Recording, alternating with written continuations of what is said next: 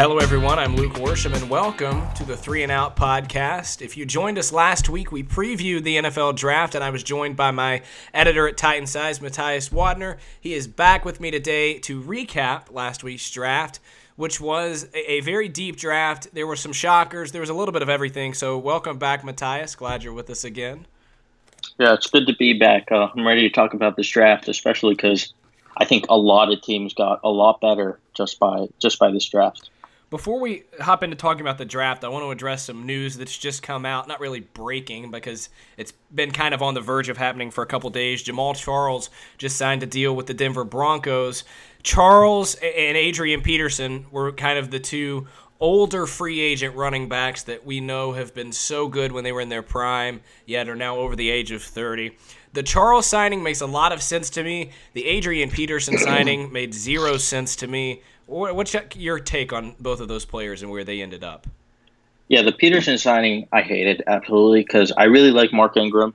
I think he's been treated unfairly, honestly, by Sean Payton. I mean, he was giving Tim Hightower carries ahead of him when Mark Ingram was doing fine. I'm not sure what Adrian Peterson is even going to do anymore. He looked horrible last year. Granted, he was behind a terrible offensive line, but before he got injured, he looked really slow. As for Charles, I'm not sure what he's going to do. I'm not sure how much he's going to play. They don't like Devontae Booker. They're the rookie they drafted last year. He didn't show much in his first season, and I don't think they like C.J. Anderson that much, or at least they're not counting on him because he's been injured, and I don't think he's been able to play a full season yet. So we'll see what happens. So. One of my favorite parts of watching the Titans play in person at Nissan Stadium, aside from watching the Titans play, is I love when they play NFC teams and I get to see someone play that I don't get to see a lot. Like, it was awesome to watch Aaron Rodgers last year. And it's not an NFC team, but I got to watch Khalil Mack and Von Miller, and I always love watching Andrew Luck. And I was super excited to watch Adrian Peterson because he's one of my favorite players of all time, and he just laid an egg, and it was really disappointing. Yeah, I wasn't there, but he looked so slow in that game.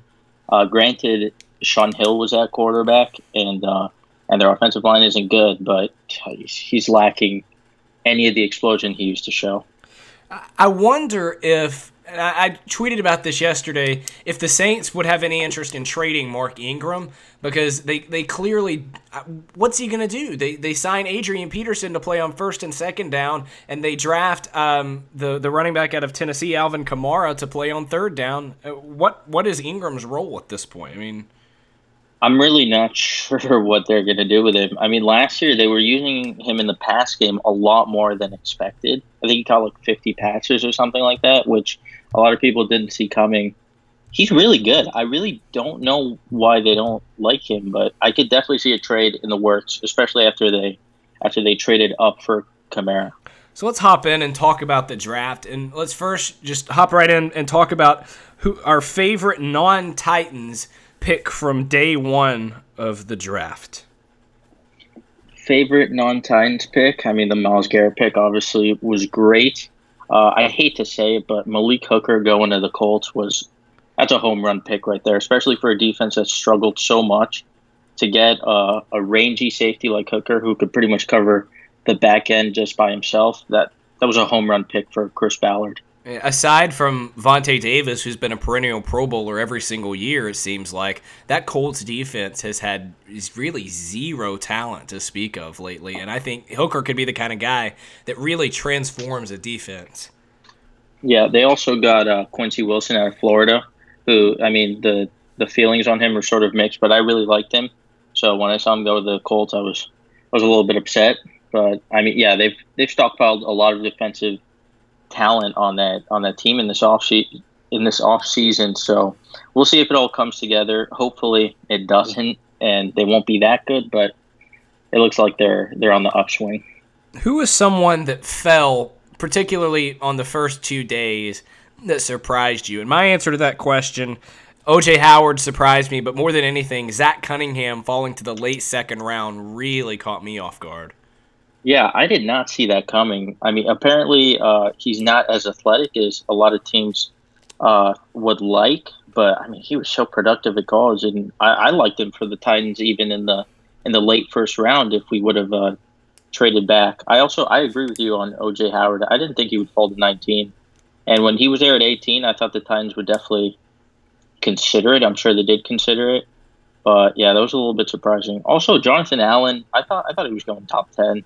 I thought maybe he was in consideration at the 5 pick for the Titans, but yeah, no, he fell to 17 right before that number 18 pick, so that was surprising. One thing that when the 49ers took Solomon Thomas, I think Solomon Thomas is a 5 technique defensive end at the end of the day. But the 49ers, if that's the case, if he is a 5 technique defensive end, that makes 3 years in a row that the 49ers have used one of their first round picks on a 5 technique defensive end. It was Eric Armstead, and last year it was DeForest Buckner. And you have Solomon Thomas again, so I guess they're planning to play him on the edge. It just seemed, I mean, it was best player available, but it just seemed like an odd pick, and that wasn't really a position of need.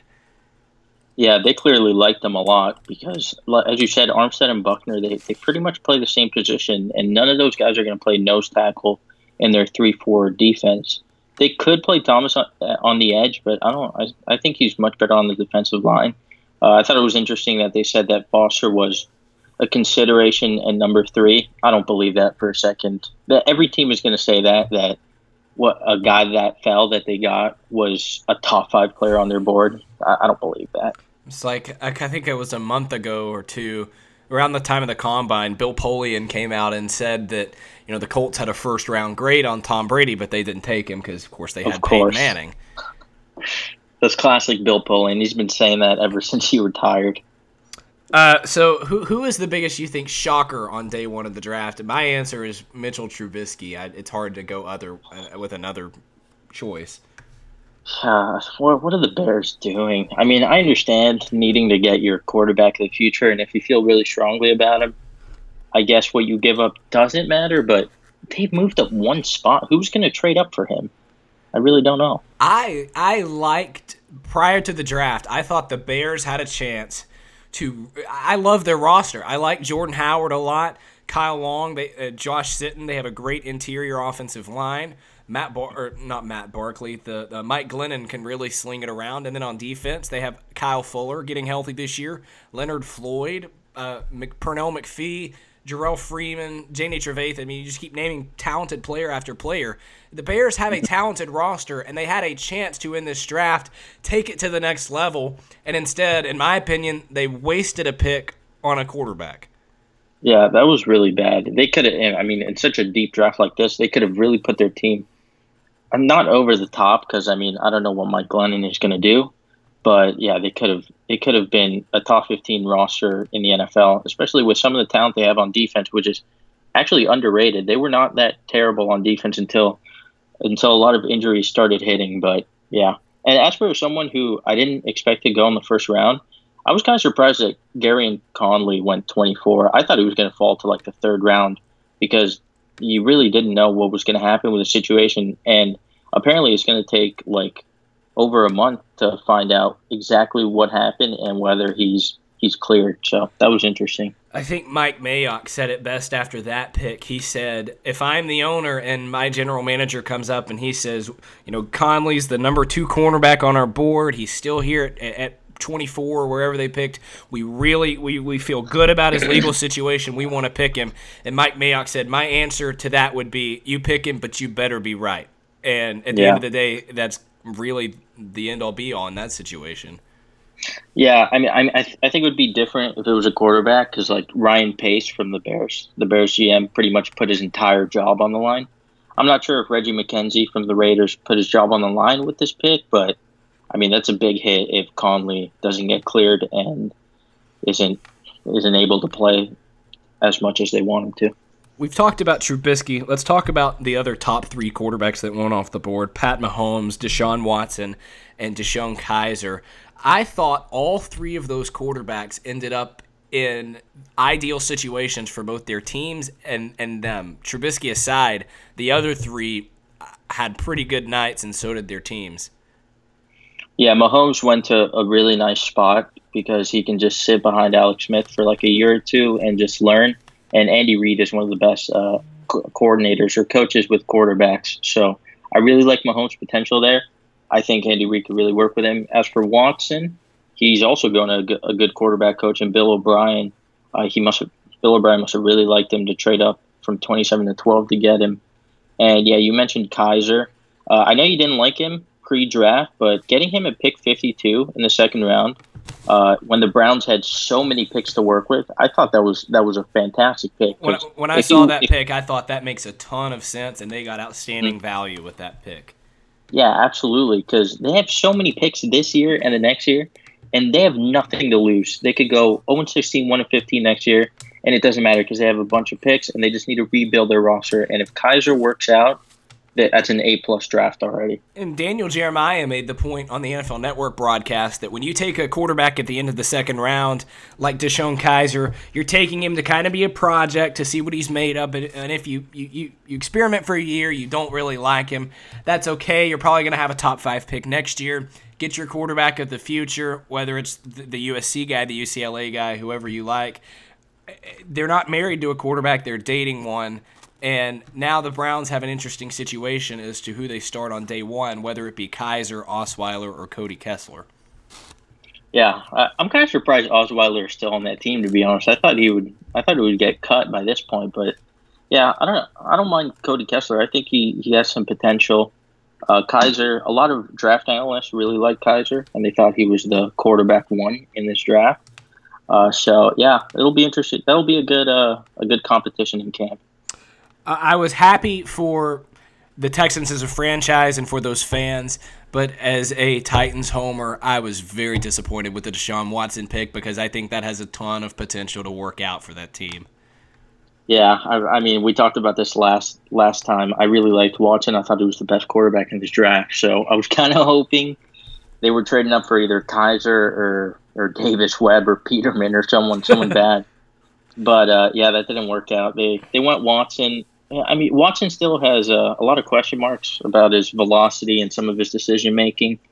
But yeah, I think that was a good pick for the Texans, and I think he's gonna start the entire year. I don't buy the Tom Savage starting rumors. So, who were some? We mentioned Trubisky, but other than him, who were some? Not picks that necessarily surprised you, but just some kind of head scratchers in the first couple of days. I'll give you my answers. My head scratchers were Joe Mixon to the Bengals and John Ross to the Bengals because the Bengals took a wide receiver in the first round last year. They have A.J. Green, Tyler Eifert. I didn't think they needed another wide receiver. And taking Joe Mixon, I had heard the rumors that they were looking running back, and I never understood them, and I still don't. When you have Jeremy Hill and Giovanni Bernard, why draft a running back, let alone one with character issues? Yeah, I mean, a lot of people saw that coming. I mean, the Bengals just don't care. They do not care about character. They've showed in the past. They think they could change these guys, but I mean, you can't. Some of these guys you really can't change. So yeah, I saw them taking Mixon. I wasn't surprised by that. Jeremy Hill, he hasn't been good for like the past year and a half or so. So I see why they would want to upgrade that position. And also, Gio Bernard is coming off a torn ACL. So, yeah, I kind of saw the Mixon pick. I wasn't too surprised. I was surprised by the Panthers taking Curtis Samuel in the second round because they took Christian McCaffrey. Yeah, that was interesting. Yeah, they're clearly trying to get more explosive and change their offense because, I don't know if you've heard, but Kelvin Benjamin reported to camp or to OTAs at 280 pounds. Oh, my gosh. I have not heard that. Not good for a receiver, but yeah, he doesn't have much accountability. So I was surprised by that Samuel pick. Him and McCaffrey play pretty much the same type of role. So it'll be interesting how they get both of them on the offense together. I was also a little bit surprised by Evan Engram to the Giants. Not that I think he's a bad player at all, but he's not really a tight end. I thought they would take Njoku at that spot. Yeah, I thought that too. And as a UM alum, I really wanted Njoku to go there because I thought that was a good fit. I mean, he went to the Browns a couple picks later, which is fine. But yeah, Engram. Now they have Engram, Sterling Shepard, Brandon Marshall, and Odell Beckham. That is a bunch of mouths to feed, and they still have so many questions on the offensive line. So I was surprised by that. When you said the Kelvin Benjamin thing, I immediately thought of someone else who I figured would be around that same size, and I was confirmed in my suspicion. Kelvin Benjamin is now bigger than Carl Klug, who sits at 6'2", 275. Maybe Kelvin Benjamin could be a nice defensive end for them. They do need some help on. Actually, no, their line is fine. He's going to need to find another position. So, who do you think got the biggest draft steal? We talked about Hooker. I like that pick a lot, but I think the biggest draft steals both came in the form of linebackers. Reuben Foster at pick 30 to the 49ers was incredible value. Who cares about the injury stuff and the character stuff at that point? And Zach Cunningham late in the second he went to Houston, didn't he? To the Houston Texans. Yes, he did. I had him above Jared Davis and Hassan Reddick, who both went ahead of him on my board, because I think he could become a Levante David type of will linebacker. Yeah, I mentioned last time on the podcast that I thought Reuben Foster was a top 3 talent in this draft, and getting him at 31 is just an absolute steal. As for other good picks, I thought the Ravens killed it in the 3rd round. They got Tim Williams out of Alabama, the edge rusher, with the 78th pick. And then they got, what was the other guy they got? They got Tyus Bowser, another edge player out of Houston who's a really dominant player. And their defense is going to be absolutely stacked this year. Kind of a point about general draft theory and draft philosophy. Every single year, there's the 2 or 3 players that have the character flags. And every single year, there's the 2 or 3 players that have the injury flags. And I'm not talking about someone like Jalen Smith last year or Todd Gurley the year before, who had just literally endured a serious injury.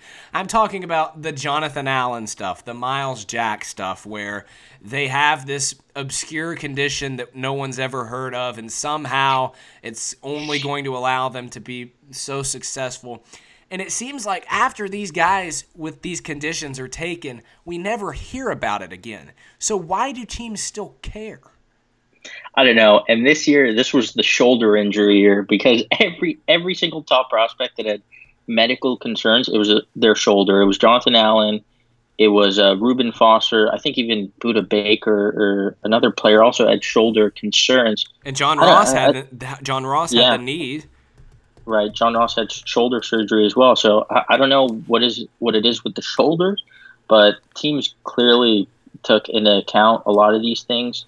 And apparently Reuben Foster fell because of those medical concerns. It wasn't the diluted sample from the combine, which was interesting because Jabril Peppers didn't fall like we thought he would either. He also had a diluted sample. So, yeah, teams really do check into those medicals, and they do care. And it's interesting because when I look at a player, there are a couple, like let's say I'm looking at a cornerback. Are they fast? Okay. Do they have ball skills? Okay. Do they have loose hips? Okay. And are they a good character guy? Am I going to have to worry about them getting arrested on a Friday night? No? Okay, boom. Let's draft this guy. I'm not concerned if in 10 years we might have to monitor his medical situation because he has this weird condition. Yeah, it doesn't matter. That's what people were talking about Jonathan Allen before the draft. They didn't want him on the Titans because of his shoulder concerns, but it wasn't going to be a problem until 15, 20 years down the road. It doesn't matter when he's playing for the Titans for only, 5 to 10 years, if we're lucky. So it really doesn't matter to us or to the team. So let's move on and talk about the Titans draft specifically, and I just kind of want to go over every single pick, and we'll start with the 5th overall pick of the 2017 NFL Draft, one of your favorite prospects, Corey Davis. It shocked me in the sense that they took him that early, but it didn't shock me because I knew they loved him and I knew he was perfect for what Mularkey does. Yeah, I mean, I didn't think they were going to take him at 5. I thought I was getting ready to hear Jamal Adams or Jonathan Allen. And I thought it would be Jamal Adams at 5. Yeah, I thought so too. And then I heard Corey Davis, and I kind of blacked out a little bit, because I really didn't expect him to go at 5. But if there was one player that I wanted to come out of this draft with, it was Corey Davis. So I'm incredibly happy. By the way, now that I think about it, I was thinking about this the other day.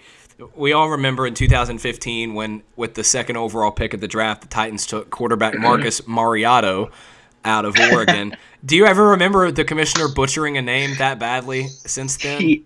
He absolutely botched it. The only thing, there was like a guest announcer this year who was doing the Jets chant, and he said Jete, Jets. That was hilarious. But no, the commissioner hasn't botched it that bad since. By the way, while we're on this subject, I'm sure you saw this. The Drew Pearson announcing of Chidobe Awuzie was incredible. I didn't hear. Oh no, you mean that he was riling up the Eagles fans? Yes. Yeah, it was awesome. That was hilarious. That was cool. So, moving on, Adoree Jackson with the 18th pick. I thought they'd go O.J. Howard. I was wrong, but I liked this pick a lot because I think he can bring a lot to this team from day one.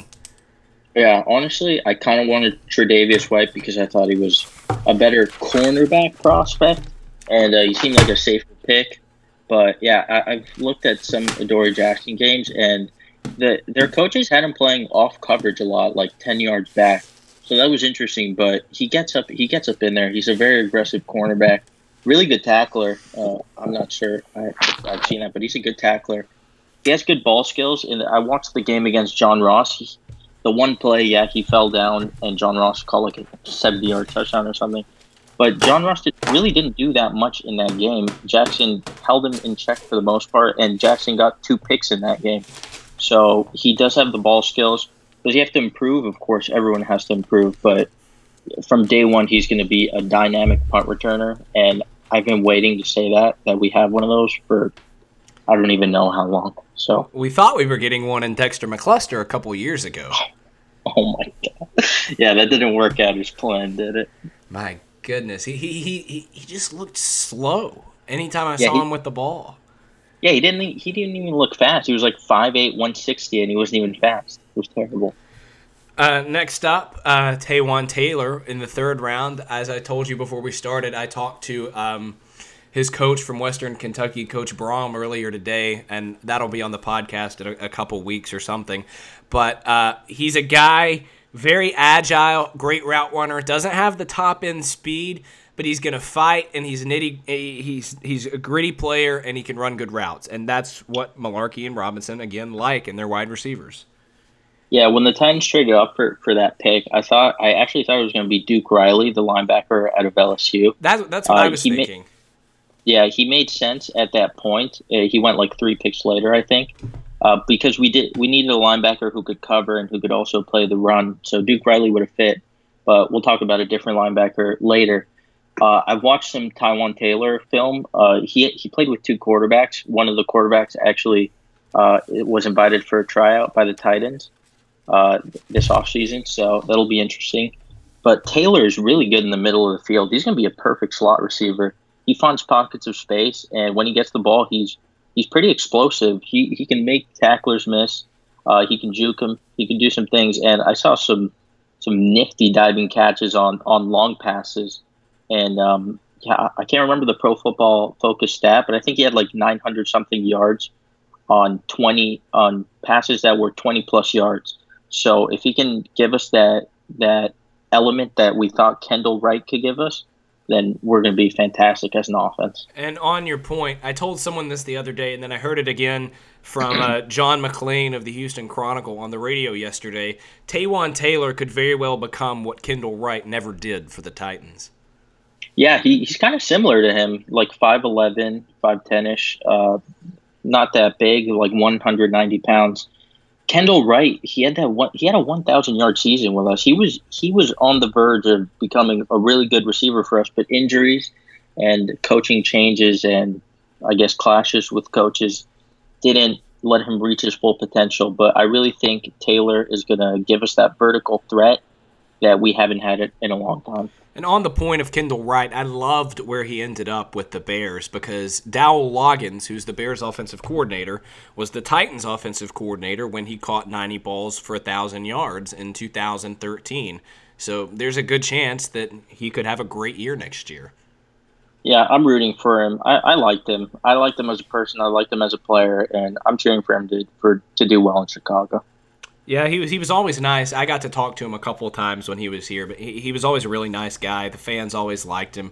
And there's just, those picks every now and then where they're super talented and it just doesn't work out at the end of the day. Yeah, it happens. There's picks in every draft that just don't work out, and then they work out for another team. Someone like Andre Branch for the Jaguars, they picked him rather high. They thought he was going to pan out. He didn't pan out, and then he goes to the Dolphins, and he has a career year, and then he gets a big contract. So it happens. Next up, Jonnu Smith, the tight end out of Florida International. I thought this pick was a head scratcher at first because I was reading a report on him that said he had a chance to make a roster as an inline blocker. But then I started learning more about him, and I think he has a chance to be a really good player, especially in this offense. He's an inline tight end. He's got 4.6 speed. He's got size, but he's really tough. And I found where I think as a junior he tore his ACL in a game. Ended up playing through it and finishing the game with 10 catches for over 160 yards and 2 scores. This is also the same guy that had his pregnant girlfriend dump boiling water on him, causing him to miss a game with severe burns. Just a tough kid and a lot of upside. Yeah, that's the kind of player that John Robinson loves, and he is incredibly athletic as at his size. And we've heard of the Delaney Walker comps, but he's a bit taller than him, a bit bigger than him. I saw an interesting article on the tight end and their odds of NFL success. And in this draft class, Jonnu Smith actually has the highest level of NFL success out of all of the tight ends over OJ Howard, Njoku, Ingram. He's the most likely to start over or equal to 64 games. So I thought that was really interesting. When I get asked, which is rare, but I do get asked this every now and then by friends and other people who know that I'm around the Titans a lot, what do these players look like when you're up around them? And, there's some guys like Marcus Mariota, he just looks like any other guy, even though he is, 6'4" and a quarterback. There have been 3 guys throughout my time around the Titans that just their bodies stood out to me. Chance Warmack was enormous. Dorial Green Beckham is the most athletic human being I've ever seen. And Delaney Walker's arms, they're huge. I mean, yeah. It's insane. He's built so compact. He's only like 6 feet tall, but he's so thick. And he's such a good player, too. I love him. So now we go to day 3, the first pick of day 3, where I was actually with Taylor Lewan when he announced this for NFL Network, one of the most chaotic things I've ever been a part of. It was Jayon Brown, the linebacker out of UCLA. I talked to his linebackers coach from UCLA who also coached another Titan. What's his name? Aaron Wallace, our 7th-round draft pick last year. And Smith is a guy who's probably going to come in on day 1, have a big role on special teams both ways, both on kick coverage and kickoff return, and he's also probably going to be playing a lot of third downs as a nickel and dime linebacker. Yeah, Joe Marino, who's a draft analyst, he had Jayon Brown as one of his top sleepers at linebacker. And yeah, he's a really good cover corner. I haven't watched his tape yet, but going by what I've read, a really good cover linebacker. Can cover tight ends, can cover running backs. Really athletic. He didn't run a fast 40, but John Robinson said that he was really fast in the workout. So that was interesting. We've needed a cover linebacker for so long. No longer will we be getting destroyed by the likes of Eric Swoop and who's the other guy? C.J. Fedorowicz. Oh my God, he destroyed us. all of the Texans tight ends destroyed us. Yeah, no longer will that happen. I'm excited for him. Hoping that I'm assuming anyway that either Tom Savage or Deshaun Watson will be the next quarterback to join the list of quarterbacks to start against the Titans at NRG Stadium to look like Joe Montana in a Texans uniform. I can't wait for that, because we already have Matt Schaub, Ryan Fitzpatrick, and Brian Hoyer on that list. So Fitzpatrick, didn't he score like 6 touchdowns against us? And one of them was to J.J. Watt. Oh yeah, you're right. Good Lord. When I talked to Jayon Brown's linebackers coach, Coach White, and that audio will be on the podcast in a couple weeks. I flat out asked him at one point, I said, the Titans are terrible at covering tight ends and running backs. Will Jayon be able to help that? And he said, absolutely. Jayon, he said, and I don't understand, people saying he has a lack of size. He played at a big school, and he had to tackle big running backs. I'm not worried about his lack of size, and he will absolutely be able to fill that role for the Titans. And that really got me excited, the fact that his coach was that passionate about his abilities. Yeah, I mean, he's 6'2", 230. That's fine for a linebacker. I don't know what else you want. Maybe a couple inches, but it's really not a big deal. Yeah, some of the clips I've seen of him in coverage are fantastic. And apparently he's a really, really humble guy. Always has a smile on his face. So that's a John Robinson guy if I've ever heard. Next up, and this was kind of this was the first of the Titans' 2 offensive line picks, and it's interesting. I think Corey Levin, the guy from UT Chattanooga. I also talked to his head coach yesterday from when he was at UT Chattanooga, and the coach said that. Again, and this audio will be on the podcast too. His coach said if he makes the Titans roster, it's going to be because of his work ethic, number one, but also his durability and his versatility. He actually told me that he thinks Corey, who played both tackle spots and guard for them at UT Chattanooga, could potentially become a center in the NFL. And I think that's where the Titans drafted him, because they're pretty deep at guard, especially with adding Seaton later on in the draft. I think they might be trying to play him at center and potentially replace a more expensive Tim Lelito on the roster. Yeah, John Robinson said in a press conference that Levin actually snapped really well when they worked him out, so he's definitely going to play some center as well as guard.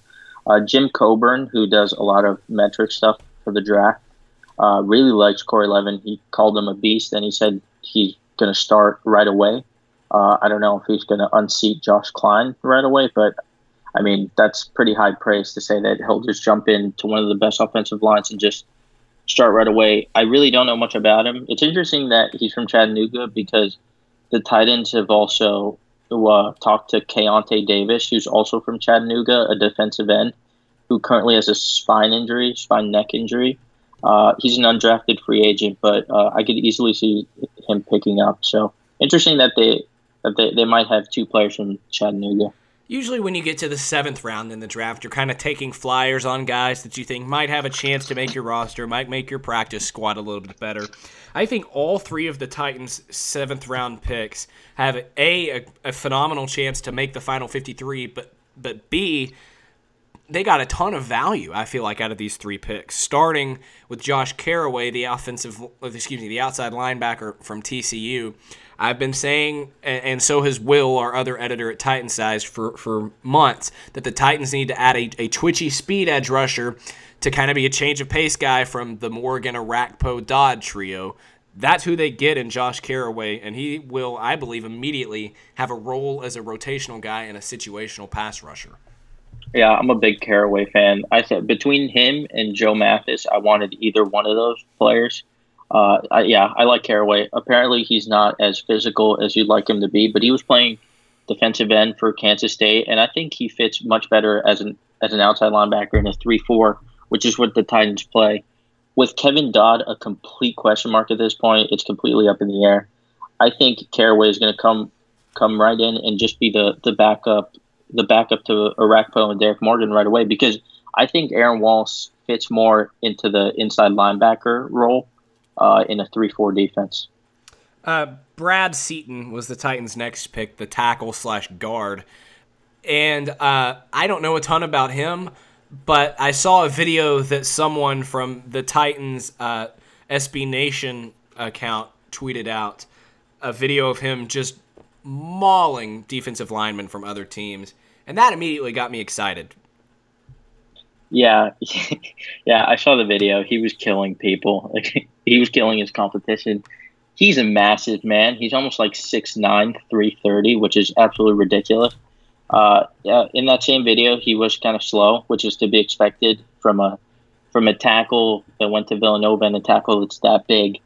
But yeah, I think I prefer him. I haven't seen them both play together, but I think I prefer him to Dennis Kelly because I'm not a very big Dennis Kelly fan. I didn't think he was that great when he came in. He was fine in the Packers game when Lewin got ejected, but I didn't love him that much. When I saw that video, and Terry Lambert's the one who tweeted that out, I just remembered. It reminded me of watching The Blind Side and watching Michael Oher in high school. Yeah, it did seem similar. That's funny. And by the way, on that point, that's one of my favorite movies. I'm not a huge movie guy, but that's a movie that I will sit down and watch.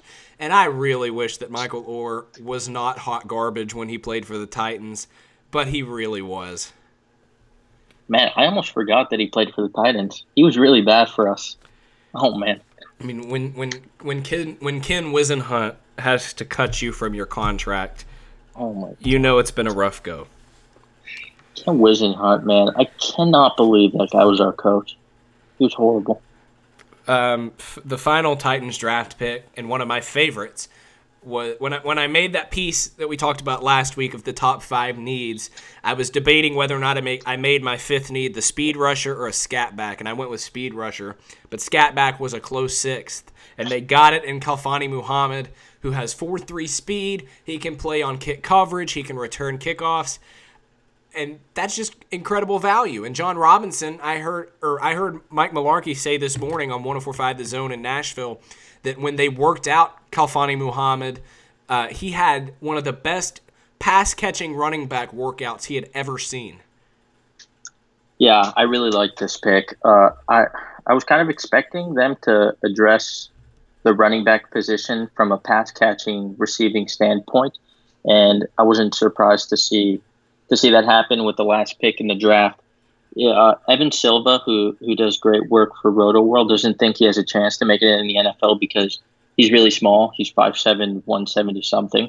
And I understand that, but I really do think he's going to make this team because our first 2 running backs are DeMarco Murray, who's a good pass catcher, but he's a bigger back, and Derrick Henry, who's a huge back.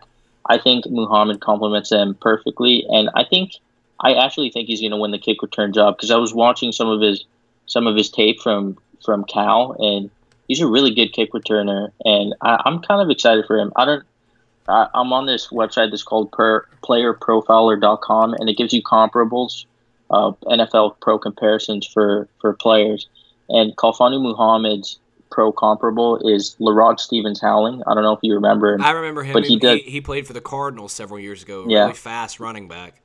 Really small, really fast running back, good pass catcher, and he can return if you want. So I thought that was a very interesting comp, and I'm excited to see what he could do. I think the people who compare him, and I've heard this from some fans on Twitter, that compare him to Darren Sproles, that's almost like comparing the Leonard Fournette to Adrian Peterson. It's a little bit of a lazy comparison because Khalfani Muhammad is a small running back, but he's much faster than Darren Sproles ever was, but he's not near as quick and shifty, and I just think that's a bit of a misleading comparison. I agree. Sproles is one of the best receiving backs of all time. He's an unbelievable player, and he has been forever. He's just so instinctual in what he does. He's a great pass catcher. He's not that fast, but he's quick. I don't like comparing just whoever's the smallest running back to him. I agree that is a lazy comparison. I do like the Stevens-Howling comparison. I think that's pretty accurate. I think an interesting comparison, and I just looked this up to confirm what I was thinking, is Danny Woodhead. The size is almost exactly the same, and the 40-yard dash time is almost exactly the same. And they're both kind of those straight-line speed guys who may not really make you miss in the hole, but they're nifty out of the backfield catching the ball and can return kickoffs. Yeah, when I was watching some of his tape, he was playing with Jared Goff, which was interesting. It just brought it all full circle. But yeah, he was showing some decent inside running ability, and he plays bigger than his size. He really doesn't play like one of those air backs. He gets up in there and he'll try to run you over. I don't know if he can, but he'll try. So the Titans clearly went into this draft saying, we like our roster, especially on the defensive line and at safety, but we have a couple of glaring needs that we really need to fill, so let's get that done. They got it done, but what at this point would you say is still a spot that maybe next year the Titans look at improving? Because you're not really going to improve anything at this point of the offseason. Definitely the secondary, and I mean, what are they going to improve on offense next year? They seem to be set for at least the duration of these rookie contracts. There are three receivers, or Rashard Matthews, Corey Davis, and Tywan Taylor. That's set. Delaney Walker and Johnny Smith are set as the tight ends, and Philip Supernall also. Our quarterback is set. Our running backs are set, and our offensive line is also set, unless some sort of catastrophic injury happens. I've been saying this for months, and it kind of became official when he got the fifth-year option exercised. Taylor Lewan is going to get a big-time contract extension any day now. Yeah, he's going to be a top 5 paid tackle in the league, and he deserves it because honestly, he's been so good since he's been here. He was a little inconsistent his first couple of years, but he put it all together last year, and he was fantastic. You know, one thing about him, and he's just enormous. I mean, when you see him in person, he's huge. But when I watched that Packers game, and I just see how lean he is, and he's very athletic for a tackle, but then he comes off the field for the ejection, and Dennis Kelly goes in, and I immediately realized just how it's something that when you look at the perfect tackle, some of them have it, some of them don't. Taylor Lewan has it. Dennis Kelly just looked not fat, but more plump than Taylor. Taylor was just so stocky, and he's just the ideal left tackle these days in the NFL. He run blocks, he pass protects, and he's very athletic. Yeah, I mean, maybe it was an oversight on my part, but I was watching like Marcus Mariota, a mic'd up segment, and he was standing next to Taylor Lewan, who I thought was like 6'4", 6'5", and Lewan was like 4 inches taller than him easily. So I'm guessing Lewan is like he's 6'7". 6'7". 6'7" is huge, and like you said, he's very athletic. I mean, he caught a touchdown pass last year. He looked good doing it. So I know who you're probably going to say for this, but who was your favorite pick that the Titans made? I mean, I love Corey Davis, but I really like that Tywan Taylor pick. Wow. I thought you were going to say Davis for sure. I know. I love him, but there's something about Tywan Taylor. And like I said about that player profiler, which gives you a pro comparison, Tywan Taylor's best comparable is Doug Baldwin. Wow. Yeah, that's interesting, isn't it? Doug Baldwin, 2 years ago, I would have told you was average at best. And over the last 2 seasons, he has been dominant in the slot for Seattle. Exactly, in the slot. And Taylor's best position is as a slot receiver. And a lot of his game is very similar to Doug Baldwin's game. I'm not saying he's going to be Doug Baldwin, but I think he has a really good chance at being close to him. That's the first time I've heard that comparison, and now that I think about it, that's a really good comparison. Mm-hmm. Yeah, you should go to that website, playerprofiler.com. That website's actually hilarious because Derrick Henry's best pro comparable is Zangief from Street Fighter, who's like 6'7", 254. So that's pretty funny. John Robinson said before the draft that his goal was to not have to dive back into free agency afterwards to fill any remaining needs. If he does dive back into free agency, what do you think it will be to add? It'll be cornerback, I'm pretty sure. I think the Titans front office is more than set on their secondary players, much more than Titans fans are, because Titans fans still want a cornerback, they want secondary players, but I think they're fine with who they have, and I think they like LaShawn Sims a lot more than a lot of fans do. I like LaShawn Sims. I think he's getting a little bit of unfair criticism. I mean, he was a 5th-round rookie last year, and he was fine. He really was not bad at all. And I'm interested to see what he does in his second year. To the people who are saying they didn't address their cornerback need, what are you talking about? On the first day of free agency, they signed Logan Ryan to a contract worth $11 million a year to be their starter. And then on day one of the draft, they make one of their first-round draft picks, Adoree Jackson. What do you mean they didn't address the cornerback need? They got 2 of them, 2 starting cornerbacks, and Bryce McCain wasn't all that bad in the slot last year.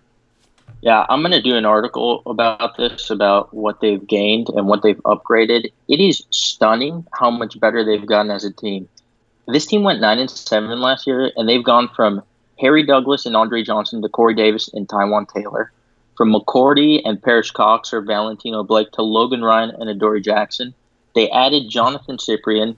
They went from Mark Mariani to Eric Weems, Adoree Jackson, or Muhammad, and they went from Sean Spence to Jayon Brown. this team is going to be really good next year. I saw a quote. I don't remember who wrote this article, but it was on NFL.com, and it was like grading drafts for teams that improved. And it was a great quote, and I really liked it. He said last year the Titans went 9-7 with a meat and potatoes roster, and this year they added the sizzle in the draft. I think it was Greg Rosenthal. Yeah, he does a lot of good work around the NFL.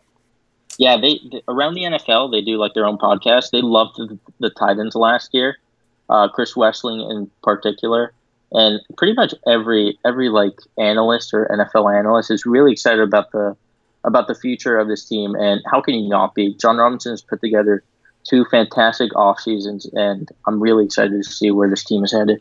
So let's talk for our last 15 minutes or so about some teams other than the Titans that really helped themselves. I have 3 written down that I want to discuss, and then I'll ask if there are any others you want to talk about. The 3 that I have written down are the Browns, the Cardinals, and the 49ers.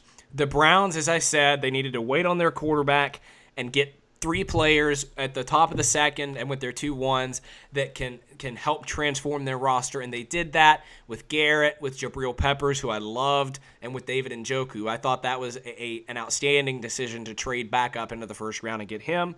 The 49ers duped the Bears into giving up 3 3s and a 4 to move up 1 spot. Get Solomon Thomas, get Reuben Foster, 2 outstanding players. John Lynch clearly knows what he's doing. And the Arizona Cardinals, who I picked to win the Super Bowl last year and ended up missing the playoffs, they did a great job with getting Hassan Reddick because they needed an inside linebacker and an edge player, and getting Budda Baker to replace Tony Jefferson, who I think could end up being much better for them than Tony Jefferson was. Yeah, I loved what the Browns did. They got Myles Garrett, Jabril Peppers, and Njoku in the first round. They stockpiled picks for this year and for next year. They got Kaiser. They got Roderick Johnson, who might be a good tackle for them in the future. They also got a DT out of Charlotte who has good potential. They drafted Caleb Brantley, who's an interesting case because he was one of the best defensive line prospects, but he had a domestic violence case that I think is still open. So, yeah, but, I mean, if that pans out, this is an A-plus draft for them. Some teams I really liked. I liked what the Colts did, unfortunately, but I'm not going to talk about them because of the Colts. I really liked what the Dallas Cowboys did. I thought their defense got so much better just by this draft. They got Taco Charlton, Chidobe Awuzie, Jordan Lewis, and Xavier Woods, and that's 3 players to their second. Those last 3 are 3 players to their secondary. They was one of the worst in the league last year. And they also got Ryan Switzer, who's just Cole Beasley all over again. So that was interesting. And I hate to say it, but I really thought the Bengals had a really good draft. I'm going to cheer even more against them because of that Joe Mixon pick and because of my feelings towards their organization as a whole. But they got John Ross, Joe Mixon, Jordan Willis, Carl Lawson, Josh Malone. Ryan Glasgow's an interesting pick as well. And, yeah, I think they had a really good draft. I kind of got over the Bengals after that Pittsburgh playoff game they had in 2015, where Pac-Man Jones posted the video to Instagram afterwards talking about whoever Jerry Porter is, and that was a really bad night for Bengals football and the city of Cincinnati. Yeah, I don't like them. I don't like anything about them at all, except for AJ Green.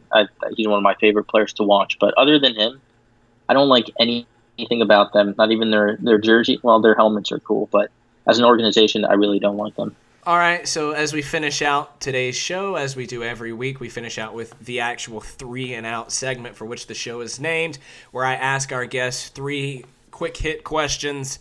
But these aren't really quick hit questions. These are ones that we can both really discuss. And the 3 and Out questions today are simple. I want to hear your favorite pick. And it doesn't have to be, I thought this was good value. I thought, this team got what they needed. Just a pick you really liked from each of the 3 days. For the Titans? No, for all the whole NFL. Okay, well, first of all, I loved Corey Davis because I really like him. I know I said he wasn't my favorite Titans pick, but I love him as a person, as a player, and as what he brings to this team. I'm just elated to have him. For the second day, I'm going to go, this is interesting because I really love Zay Jones. I've been hyping him up pretty much all through the pre-draft process. But the problem with him is that he went to the Bills, which right now is one of the most dysfunctional organizations in the entire league. So I wish he had gone to a better place. The pick I love from the second day is Carlos Henderson. I talked about him in the last podcast as one of my favorite sleepers, and I thought I was fine with him or Tyrod Taylor at that 72 spot for the Titans. But Henderson went to the Broncos 10 picks later, and I love what he's going to be able to do with Demaryius Thomas and Emmanuel Sanders and whoever their quarterback is. As for the, go ahead. You go ahead. You go ahead. Okay, as for the last day, that's a tough one because there were so many players that I really did like and I wanted for the Titans. But one of them is Xavier Woods, the safety from Louisiana Tech. I think he's going to go into the Cowboys team, and I think he's going to start right away because they're kind of devoid of defensive talent, and he's a very talented player. So I'm interested to see how his career plays out in Dallas. I'll give mine too. Day one, I mean, the number one overall pick, Myles Garrett. He can transform that Browns defense. Number two, I'll go Zach Cunningham because I think the Texans got great value with him. And day three, I really liked the Broncos picking Jake Butt. I think that could really work out well for both parties. You mentioned the Bills, and I want to hit that before we close out.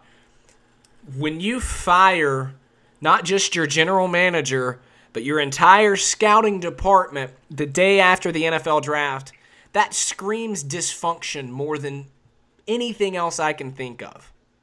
Yeah, apparently the guy that was making all the picks and pulling all the strings was their new coach, McDermott, who was the defensive coordinator for the Panthers. Why are you giving full control to a new head coach? I don't understand. And I mean, I love Zay Jones and I liked Tre'Davious White also who they got, but other than that, they had it. I don't know. They have so many holes on their team.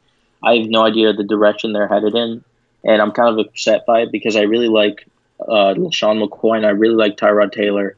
So I hope they go to different teams and find success somewhere else. I understand why, if you're going to fire your scouting department anyway, I understand why you retain them through the draft, because you fire them, there's 2 months, 3 months till the draft. There's not a ton of time to get work done. They've already visited the schools. Keep them around. Let's hear what they have to say.